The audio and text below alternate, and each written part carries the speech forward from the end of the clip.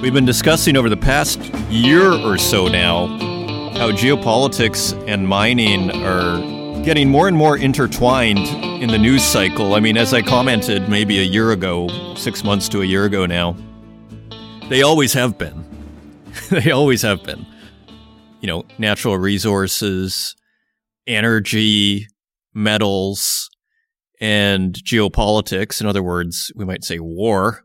They always have been intertwined, but, you know, this morning I was listening to Stratfor, one of the more prominent geopolitical think tanks, and they are discussing nickel ore, you know, and the situation in Indonesia, a topic that we were discussing last week based on that story in the Financial Times that Indonesia wants to create a OPEC-style cartel for dealing with nickel. Now, the addition from the Stratfor podcast, which was interesting that I didn't read in that FT article, was that Indonesia wants to refine the nickel in Indonesia because they were just selling the raw, you know, nickel, and then other places were processing it. And apparently, just like with oil, a lot of the business and a lot of the benefit of having these natural resources is in the processing of them. So it was just very interesting to see Stratfor, you know,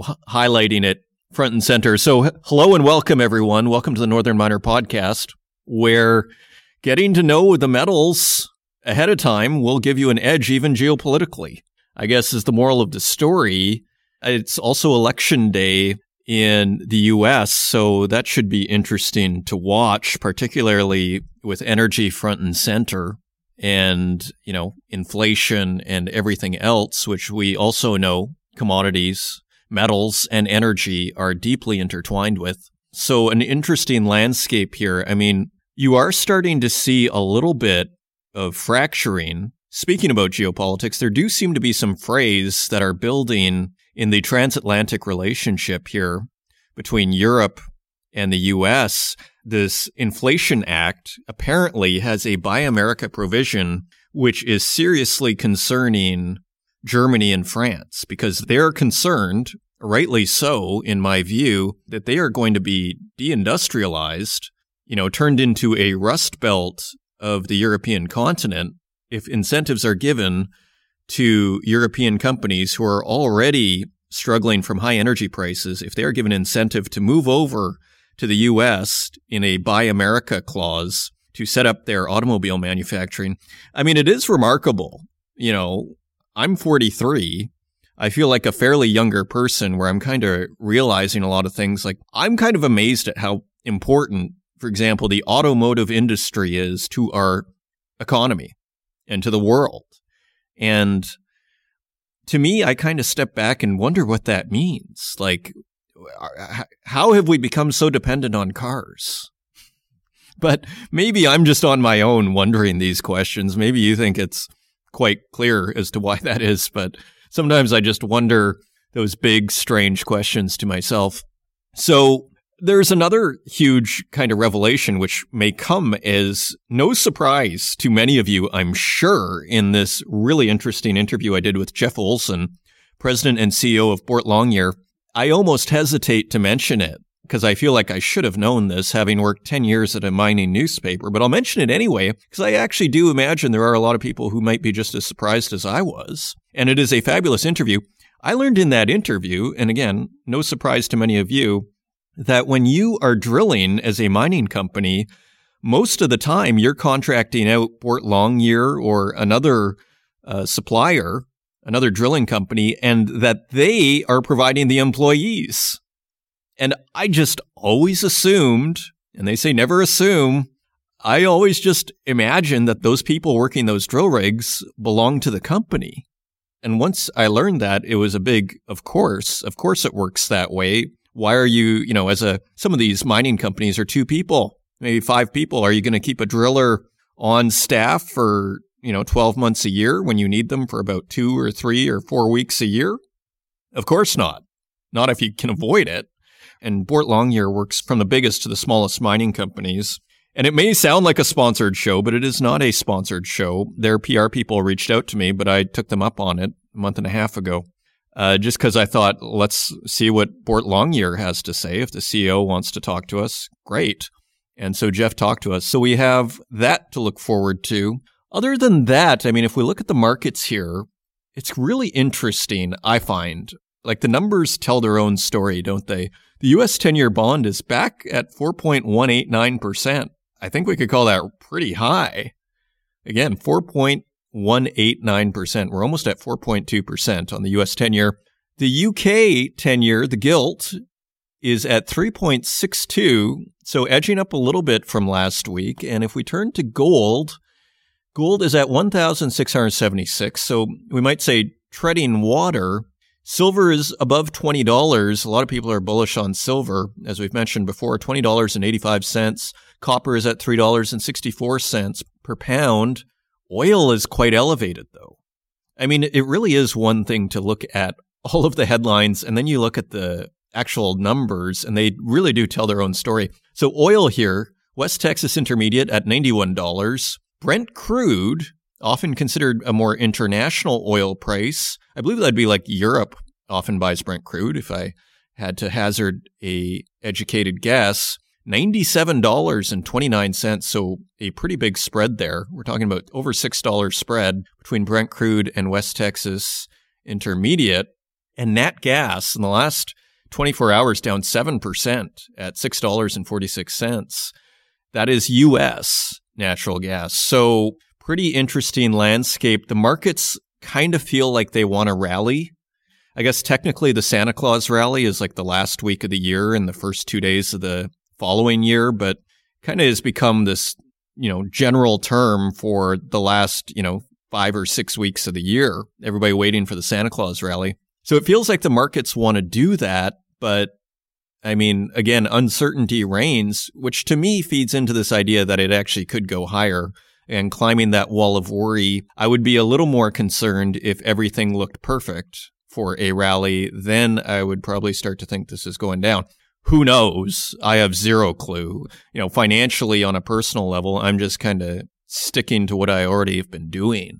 And that's not financial advice. So with that, we have a wonderful program and some fascinating news items coming up here. And finally, the Canadian Mining Symposium is coming up. Just go to events.northernminer.com and register your interest. It is in London, UK. And if you go to events.northernminer.com, you can request your investor pass.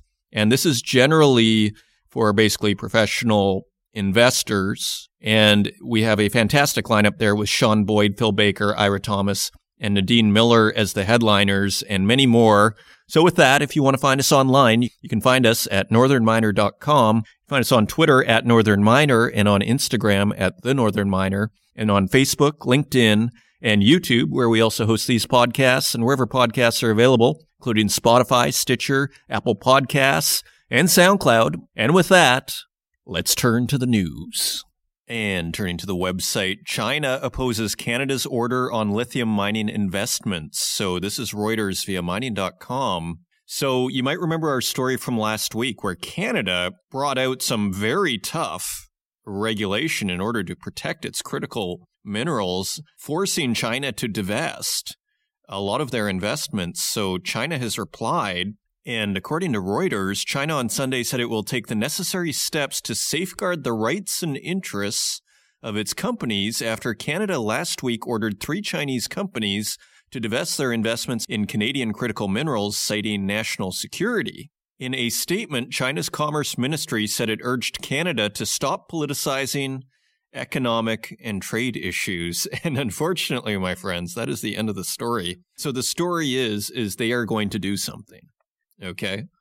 Maybe that's good that that story was so short because we have a ton of stories to get through here.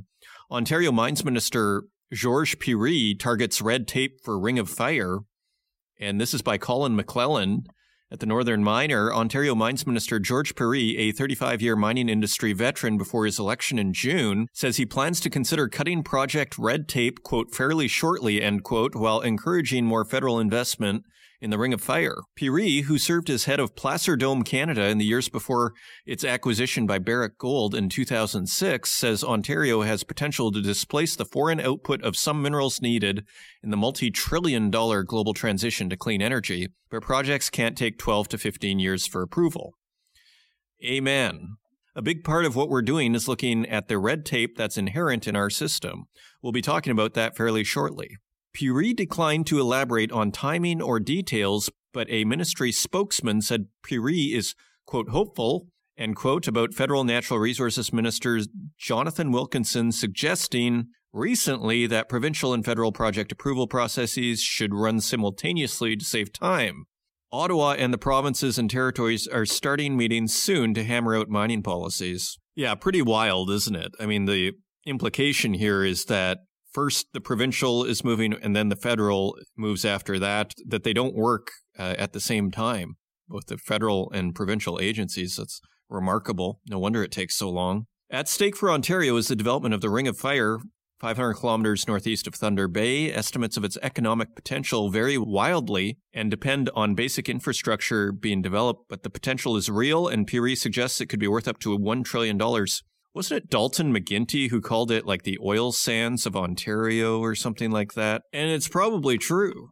The province wants to develop the area to feed southern Ontario manufacturing hubs with minerals such as lithium, cobalt, copper, and nickel needed for electric vehicle batteries and other industries and renewable energy. You know, again, I do step back and I just wonder to myself, like, are we doing all of this just for vehicles? And I know that might sound pedestrian to some, like who dares would ask such a question, but I just find it remarkable. Like, we are living for our cars here is the implication. Enough of my editorializing. Feel free to leave a comment. I understand many would disagree with that comment there. And finally, the area's most advanced project is Ring of Fire Metals Eagle Nest. Now, Ring of Fire Metals is what used to be Wyloo and Noront, and Wyloo took it over. They are now called Ring of Fire Metals, interestingly. So you can read the whole story on northernminer.com. That is just a fragment. Industry groups welcome $10 billion in Ottawa's budget update, also by Colin McClellan. Canada's major mining industry group and green energy think tanks are welcoming nearly $10 billion spread over tax credits for clean technology, mining project approval improvements, innovation research, and industry training announced in a federal budget update. So it's interesting. Mining project approval improvements. So this is really, we've been hammering away at this for probably a couple of years here as the main issue.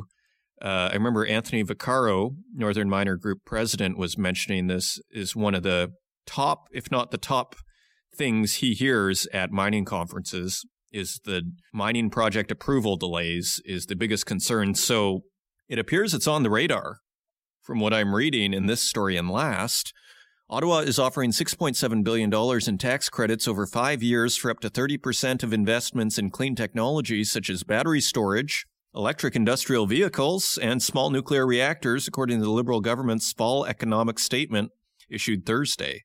It also gives $1.28 billion over 6 years to several federal departments, including the Impact Assessment Agency, to speed the project approvals process, $962 million over 8 years to modernize the National Research Council, and $800 million over 3 years for the Youth Employment and Skills Strategy. And finally, we have a quote from Pierre Graton, President and Chief Executive Officer of the Mining Association of Canada, who said in a news release, quote, "This investment tax credit will serve to benefit Canada's mining industry in several ways, as the deployment of zero-emission vehicles and non-greenhouse gas emission solutions is accelerating across our sector. This tax credit will support our sector in accomplishing its climate action priorities." You can read the whole article on northernminer.com.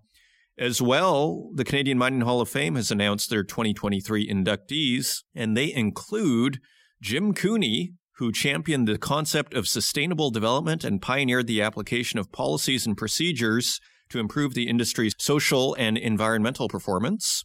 Alexander John Davidson, who contributed to the remarkable success of Barrick Gold as it evolved from its North American base into the world's leading gold producer. And also Douglas Balfour Silver, who rose to prominence in the early 1990s as president and owner of Balfour Holdings, which became a leading mineral economics and management consulting firm. So only 3 this year, which is interesting. I guess there is no set number on that. So if you're looking for more information, just go to mininghalloffame.ca. The Northern Miner is a co-founding member organization of the Canadian Mining Hall of Fame, and their tickets will go on sale for the event in March of next year, and it takes place on May 24th, 2023 at the Carlew in Toronto, a must-attend event for the mining industry, especially those based in Toronto. Continuing on, now, we've had the guys from Deep Green Mining on the program before, and deep sea mining sounded, according to them, like a super environmental thing to do. But here we have an article from Bloomberg News. More governments are turning against the rush to mine the deep sea. And it says here, as world leaders gather at the United Nations Climate Summit in Egypt this week, another international meeting is underway in Jamaica to decide the fate of the planet's oceans. This is by Todd Woody at Bloomberg News. The UN-affiliated International Seabed Authority is convening in Kingston to fast-track regulations that could allow the mining of fragile and biodiverse deep-sea ecosystems for valuable metals as soon as 2024. But as the ISA Council, the organization's policy-making body, concluded its first week of meetings on Friday, a growing number of countries were calling for a halt to the rush to enact mining regulations by July 2023, a deadline established last year. Among the Council's 36 member states, Germany, France, Spain, Costa Rica, New Zealand, Chile, Panama, Fiji, and the federal states of Micronesia last week demanded a, quote, precautionary pause, end quote, or a moratorium on mining due to a lack of scientific data on the areas of the seabed targeted for exploitation. On Monday at COP27 in Egypt, French President Emmanuel Macron called for an outright ban on deep-sea mining. Meanwhile, Brazil, the Netherlands, Portugal, Singapore, Switzerland, and other council members also indicated they would not approve any mining contracts until sufficient environmental protections for unique deep ocean ecosystems are in place, regardless of the July deadline. I mean, it sounds like there were just these nodules at the bottom of the sea made of metal. At least that was the story I heard, and it's simply a matter of just picking these up off the bottom of the sea. I mean, put it this way, and what do I know about this stuff? But to me, it seems like fishing with these nets sounds like a billion times more destructive to me than simply picking up some metal balls off the bottom of the ocean. I don't see people, outline fishing or nets, for that matter, these huge nets that just collect everything. But we're going to ban picking up these metal nodules off the bottom of the sea.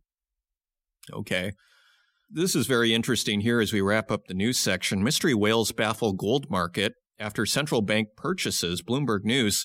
And I just want to read the first few paragraphs here because this is interesting. We mentioned the record gold buying last week, but look at this. Again, this is Bloomberg News via mining.com. A normally dry research report jolted the gold market this week when it pointed to massive but so far unidentified sovereign buyers.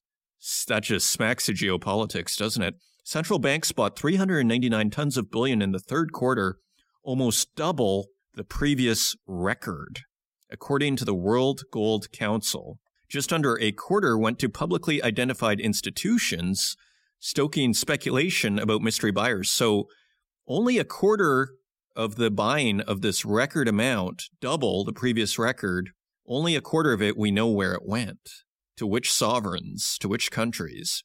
While most central banks inform the International Monetary Fund when they buy gold to supplement their foreign exchange coffers, others are more secretive. And this is something that Jeffrey Christian has repeated over and over again, the secretive nature of the precious metals market, as he puts it. Few have the capacity to undertake the third quarter buying spree, enough to soften the blow from investors selling bullion as the Federal Reserve hiked interest rates. So they're implying there are some pretty big buyers. I mean, again, we hear all these rumors of a brick currency and, we have some circumstantial evidence. Jeffrey Christian thought that is basically, hot air for the most part, this whole brick currency idea. But we are seeing some circumstantial evidence. We are hearing, again, confirmation of these stories that gold is going from west to east. Now, Jeffrey says that's a natural thing and it will reverse in course. Let's continue with this article. And we have a quote from Ross Norman, Chief Executive Officer of Metals Daily. Quote, with that weight of selling, I was a bit surprised gold wasn't weaker, but I suppose now we have our answer. And it looks like here the main suspects are China, Russia, oil exporters, and India. That's the people they kind of examine in the rest of this article. You can read the whole thing on mining.com. Plot thickens on the gold market. It's like an Agatha Christie novel here. And finally, India's massive silver demand cutting world's warehouse stocks. So massive demand. Maybe it's India. Who knows? Because they're buying a huge amount of silver. This is Bloomberg News via mining.com. Indian silver consumption is forecast to surge by around 80% to a record this year as traders draw down inventories in warehouses from London to Hong Kong after 2 COVID-riddled years. So if you want to hear my little 2-bit theory that is hitting me as I read this, what if, so India was buying a bunch of oil from Russia and reselling it to Europe as a way to get energy over to Europe and circumventing the whole sanctions on Russia, right? I mean, we all basically heard about that at least a few months ago. They must have made a fortune. And what if they put a lot of that money into gold? And maybe they're putting it into silver too. Let's continue. Indians bought historically low amounts of silver in 2020 and 2021 as supply chains and demand were hit by virus outbreaks, while consumers rushed to jewelry stores to buy gold in last year's final quarter when pandemic restrictions eased, pushing sales to an all-time high. Silver demand grew by less than 25%. This year, silver sales are back on track. Local purchases may surpass 8,000 tons in 2022 from about 4,500 tons last year, said Chirag Sheth, principal consultant at Metals Focus. That's up from an April estimate of 5,900 tons. So April's estimate was 5,900 tons, and they may surpass 8,000 tons. So, 2,100 tons extra. Quote, we are seeing a jump in purchases among retail customers, similar to what we saw in gold last year because of pent-up demand. Well, there is definitely excitement out there for silver, and you wonder how much that is factoring in investment demand on the silver market. Those are your news stories. Now let's take a look at metal prices.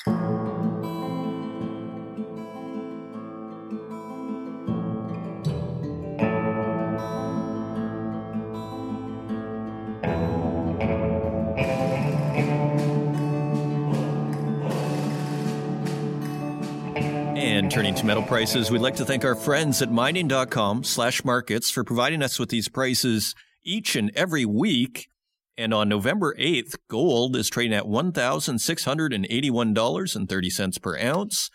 That is $33 higher than last week. Silver is trading at $20.85 per ounce. That is $1.16 higher than last week. Platinum is trading at $965.99 per ounce. That is $22 higher than last week. And palladium is trading at $1,869.45 per ounce. That is $2 lower than last week. Turning to our industrial metals, copper is trading 7 cents lower at $3.41 per pound. Aluminum is unchanged at $1.01 per pound. Lead is 2 cents higher at 90 cents per pound. Nickel is 37 cents higher at $10.46 per pound. Tin is 9 cents lower at $8.21 per pound. Cobalt is a penny lower at $23.25 per pound. And zinc is 10 cents lower at $1.22 per pound. Zooming out, gold, silver, and platinum are higher, whereas almost all your industrial metals are lower or unchanged. Is there an exception? Lead is a couple of cents higher, and nickel is also higher. But other than that, everything is down a little bit. It's a bit risk-offish, a little bit of uncertainty here. I mean, it really feels like industrial metals are treading water, whereas gold, particularly silver, is recovering a little bit, but nothing special on gold. I mean, let's face it, we're still below $1,700 an ounce. Silver, though, as many people are bullish, almost at $21 there. And those are your metal prices. And coming up, we have Boart Longyear President and CEO Jeff Olsen joining the program for the first time. and he gives a fascinating interview on the state of the global mining industry, the impacts of inflation, which part of the globe he sees the most growth, which is totally fascinating, and the future of drilling, including developments in artificial intelligence and real-time on-site data processing. I hope you enjoy this interview, and I will see you on the other side.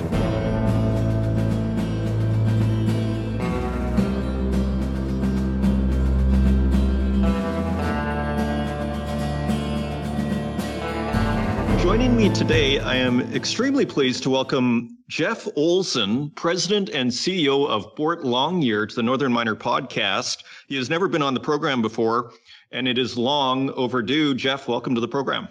Thank you very much. Appreciate it. This is a company that I have sort of seen on the periphery of just working on, at the Northern Miner for the last 10 years. It's always kind of around, and I know it's basically a supplier of sorts, but for people and even myself who want to know more, how would you describe your company? How would you describe what you do? Great. Well, Boart Longyear is a fantastic company with a fantastic reputation. Been around for 130 years. So in the mining industry, people know us very well. Some people know us very much as a mining drilling services provider. We do drilling services around the world, and that is about 70% of our business. About 30% of our business is products. So we have both exploration tooling products, percussive or production tooling products. Some people call those rock tools. And we also supply capital equipment, so rigs, into the industry, which of course we supply those products to our really the same industry we compete against in drilling services. So those are the two parts of our business that people are very familiar with. The third part of our business, which we've been growing over the last few years, is a technology business. And we are very excited about some of the tools that we have there and some of the technology that we're introducing to the mining industry, which we think is very game-changing and will have a big impact on the way processes are done in the mining industry going forward. So, been around for a long time. We work in every continent. We drill in about 25 to 30 countries. We sell our products in over 100 countries. So, in some parts of the world, we're very recognizable. We are headquartered in Salt Lake City, but we're listed in Australia on the Australian Exchange. Okay, excellent. Well, that gives us a nice roundabout view of what you're up to. So just to clarify then, just so everybody's on the same page, in a sense, we might say the focus of your business is drilling. Yeah, that's 70%. But we're probably the only company out there that also has a strong products company to go along with a services company. And our technology business is, we think, a big part of our future going forward. Okay. And so by that, do you mean do you have products that say analyze rock samples, for example, or what kinds of other products are we talking about? We have our offerings in our technology group really fall into two categories.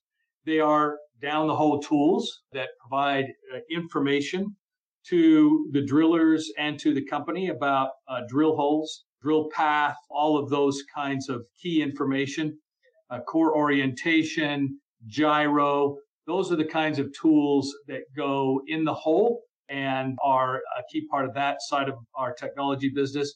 And then we have a product which we call TrueScan, which is a on-the-spot assay tool that has very high integrity, very high accuracy scanning of core and chips. So we're the only people that can scan both core and chips.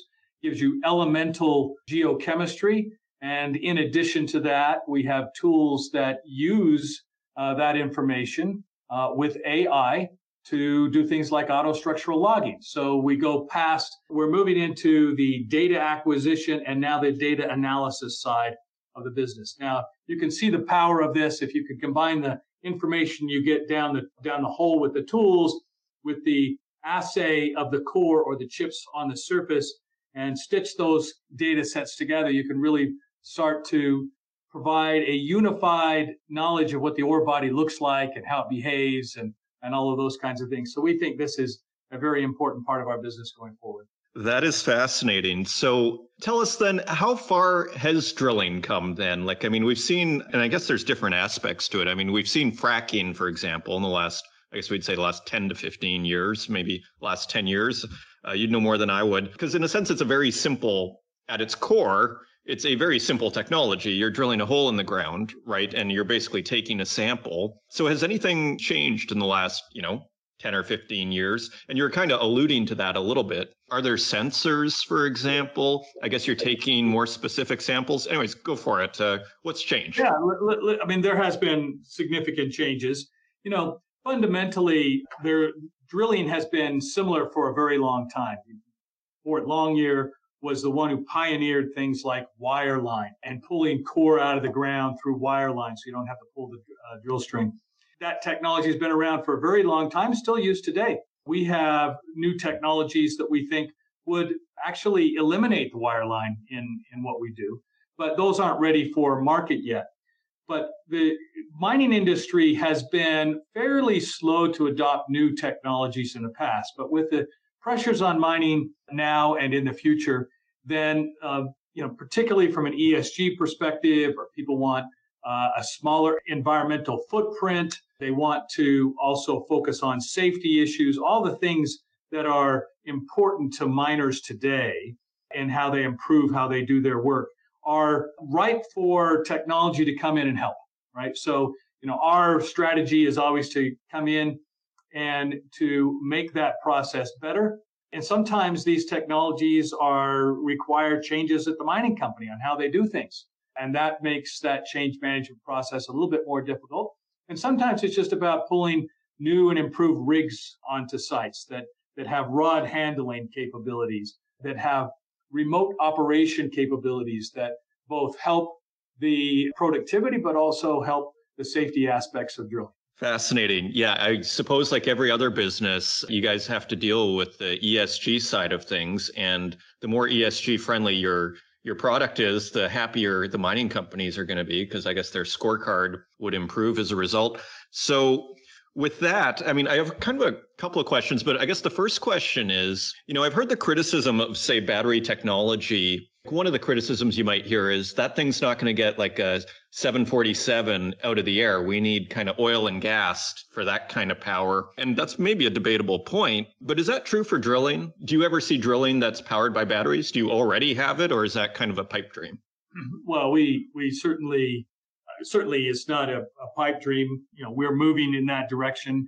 In some cases, the remote nature of our operations in exploration don't lend itself to that. But when we're drilling on a mine site, for example, we have large rotary rigs that we hook up directly to the grid at a mine site. We don't use those diesel engines. That's a big step forward. We try to use those kinds of things. And there's lots of other areas that we can improve in. For example, having solar powered light plants, for example, right?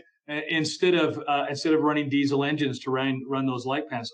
Each one of those kinds of incremental investments has a positive ESG impact. And the other side of it is trying to always reduce our footprint on site, right? The smaller the footprint, the less disruption that you have to the environment. And our rigs are designed to do that. Our operation are designed to do that. And managing those sites well from an environmental standpoint is certainly part of our values at Boart Longyear. So, yeah, ESG permeates everything that we do. Our hiring practices, the fact that we try to build rigs and create teams that allow for us to attract the other 50% of the population that hasn't traditionally been drillers, like women. So there's some parts of the world where we have entirely women populated drill teams.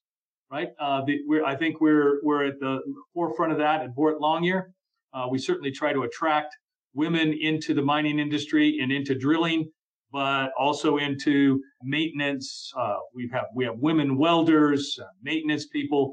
These are the kinds of things that we need to do in our industry to attract a broader spectrum of employees to our business. And there's things that we need to improve so that we are more attractive to that diverse workforce. Facilities and things like that. And we've been very conscious about putting those facilities in everywhere around the world so that it enables the attraction of women in the workforce and a more diverse workforce. So there's lots of aspects of ESG. You can sort of go down lots of different fingers of how it impacts the business, but we're very committed to it. We published our first ESG report this year, And we anticipate we'll improve upon that in the coming years, and we're very committed to the ESG principles of Boart Longyear.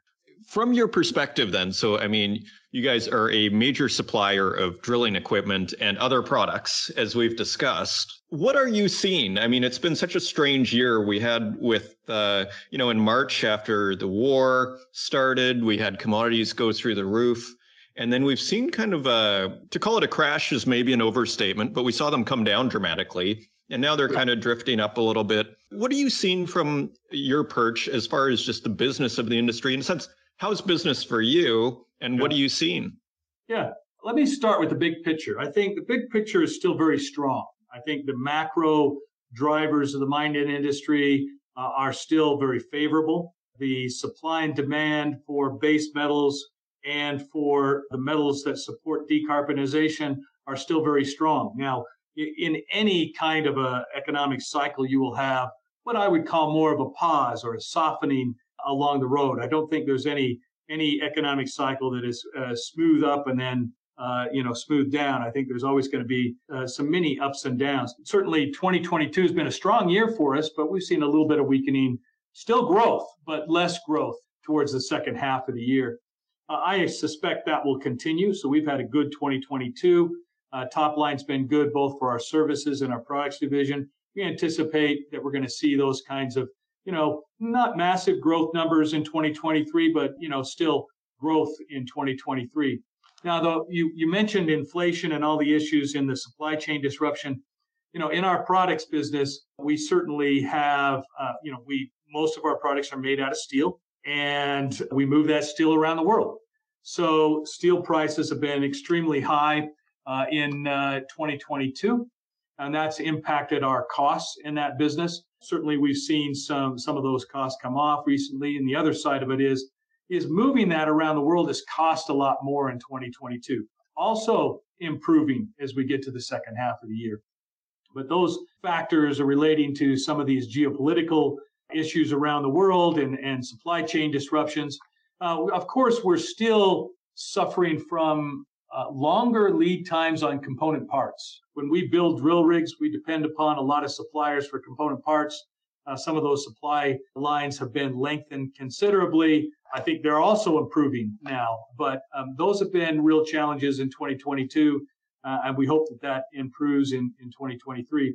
But from a basic business activity level perspective, I'm fairly optimistic about where we're going in 2023 because our customers, unlike other potential downturn periods, are fairly well delevered. There's not a lot of debt out in the mining industry. And they also have fairly low reserve positions. So if you're talking about drilling and replacing those reserves and you've got a delevered balance sheet, I get it, costs have gone up a bit, but the major miners know that it is important to improve those reserve positions.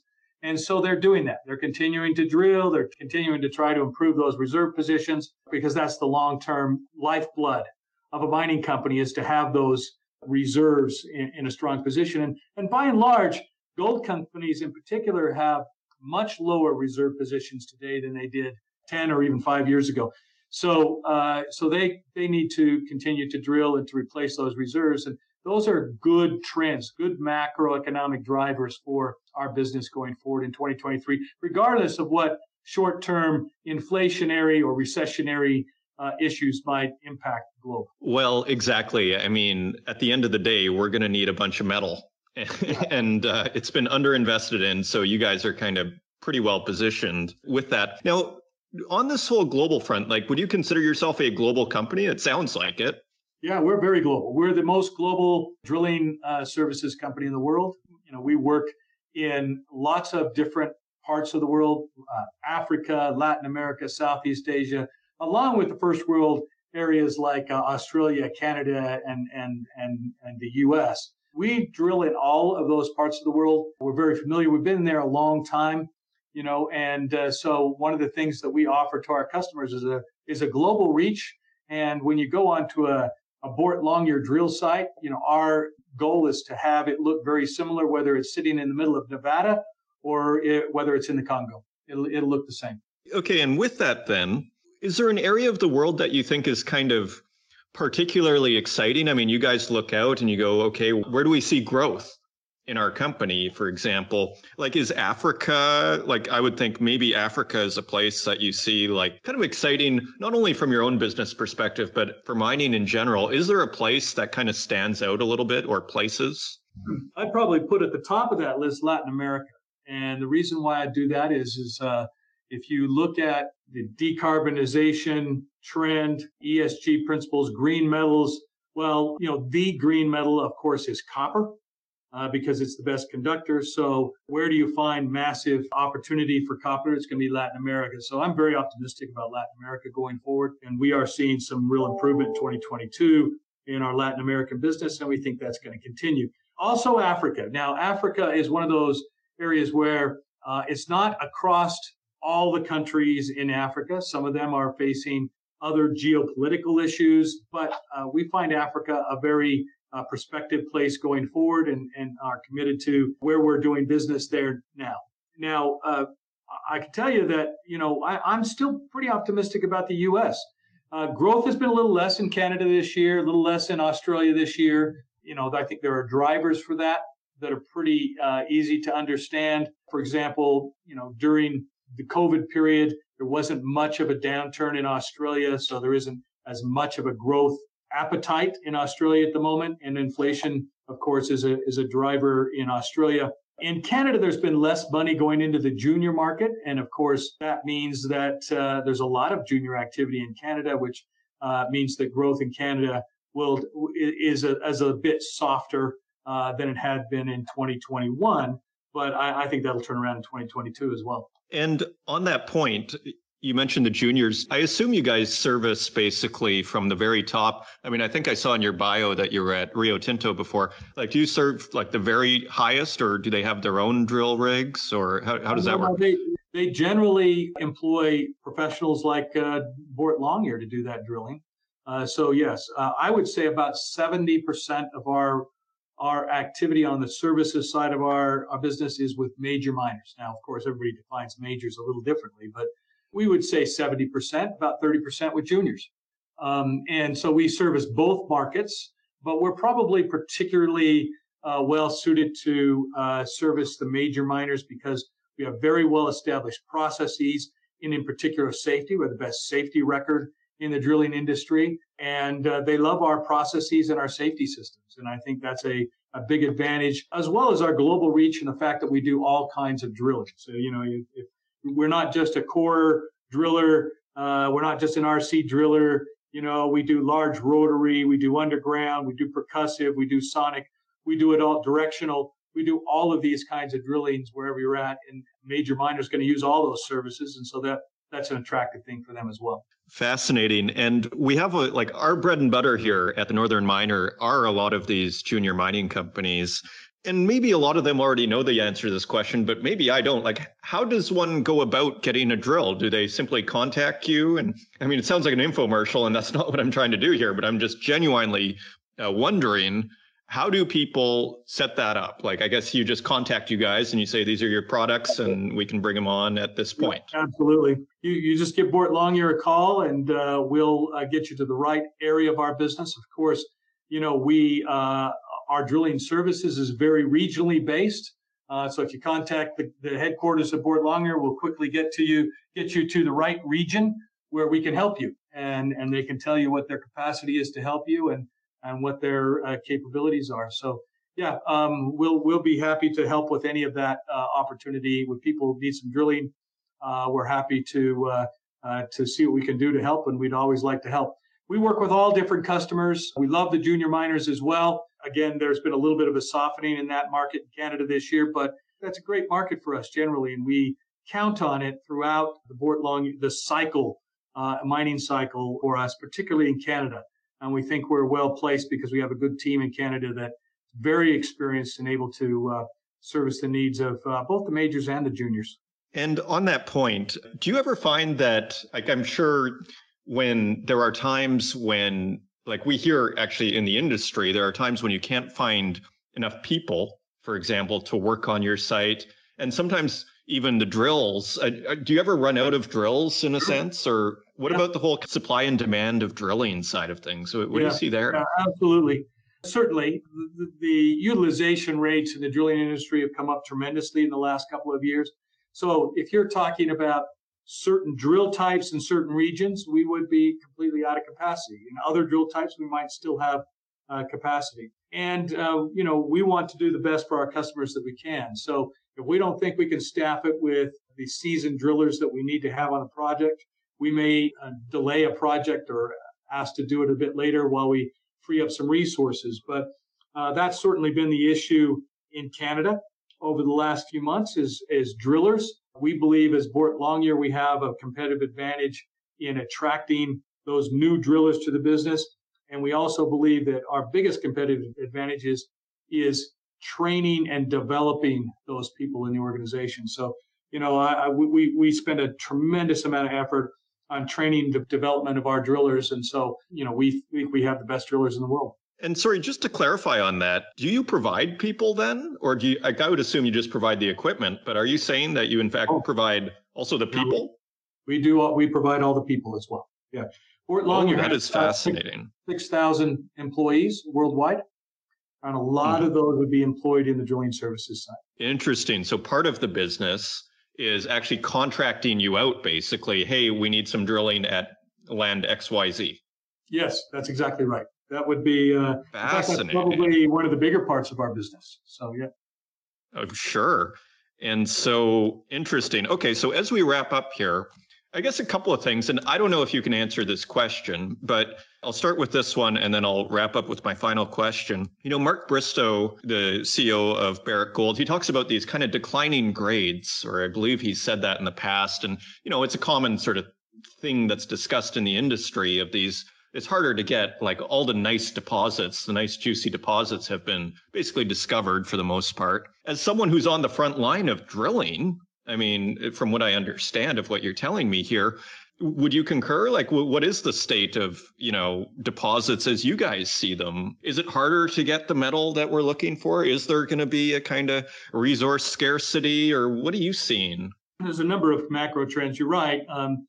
As mines get older, they generally decline in grade. And then sometimes there's also on open pit mines, a transition to underground mining after the fact. Right. So we respond to all of those kinds of needs in the drilling industry. And I think, Mark's right. There generally has been declining grades. That's generally good for drilling because you need to drill more to find more. And so the intensity of drilling will tend to follow to improve with that trend going forward. So, I think there are still plenty of new deposits to find out there. We're going to have to work a little harder to find those. And sometimes they're going to be in frontier countries, which makes it a little tougher to mine. But the world is going to need those metals, so we're going to have to do the work to find them. Okay, excellent. So if you have time for one more question, do you have time for one more question?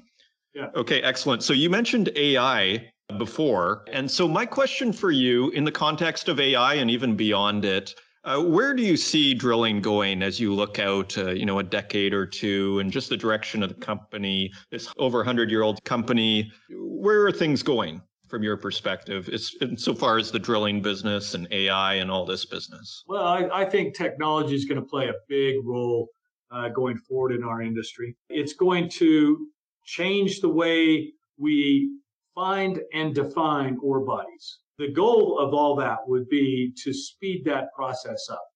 It hasn't been fast enough, and we've been talking here about the need to find more metals and mining, and I think that's going to be the big driver for that technology. So if you can drill a hole, get the results very quickly, and decide whether you want to drill a second hole or to move that rig to a different place, that certainly speeds the process. Today, if you're in a remote place and you're drilling core, and then you ship that core back, for example, let's say you're drilling in Irian Jaya and you ship that core all the way back to the US to get it analyzed. Well, there's a 3-month turnaround there.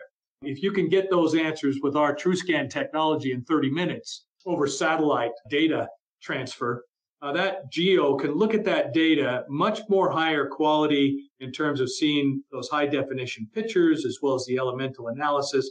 as well as the auto structural logging information that we developed through AI, he can make decisions much quicker. And the ability to develop ore bodies out there faster is going to be a big trend in the mining industry and is going to be necessary to meet the demands of a new green world. So if I understand you right, basically, if you can get the data, it's going to be more data rich and more real time, because if you can get that data immediately, you can make a decision within 30 minutes.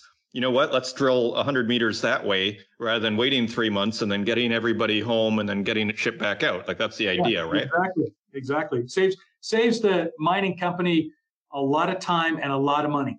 All right, and that's going to speed up the process. Fascinating. Well, Jeff Olsen, President and CEO of Boart Longyear, thank you for joining us on this week's edition of the Northern Miner Podcast. Thank you very much. Thank you for the invitation, Adrian.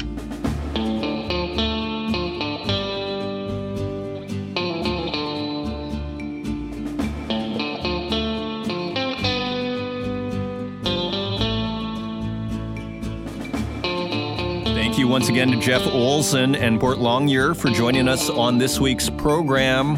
And thank you, dear listener, for listening once again. If you want to learn more about the Canadian Mining Symposium and other conferences we work on here at the Northern Miner, just go to events.northernminer.com. If you want to help out the podcast, leave us a review in the Apple Podcast directory. Share it with your friends. And until next week, take care.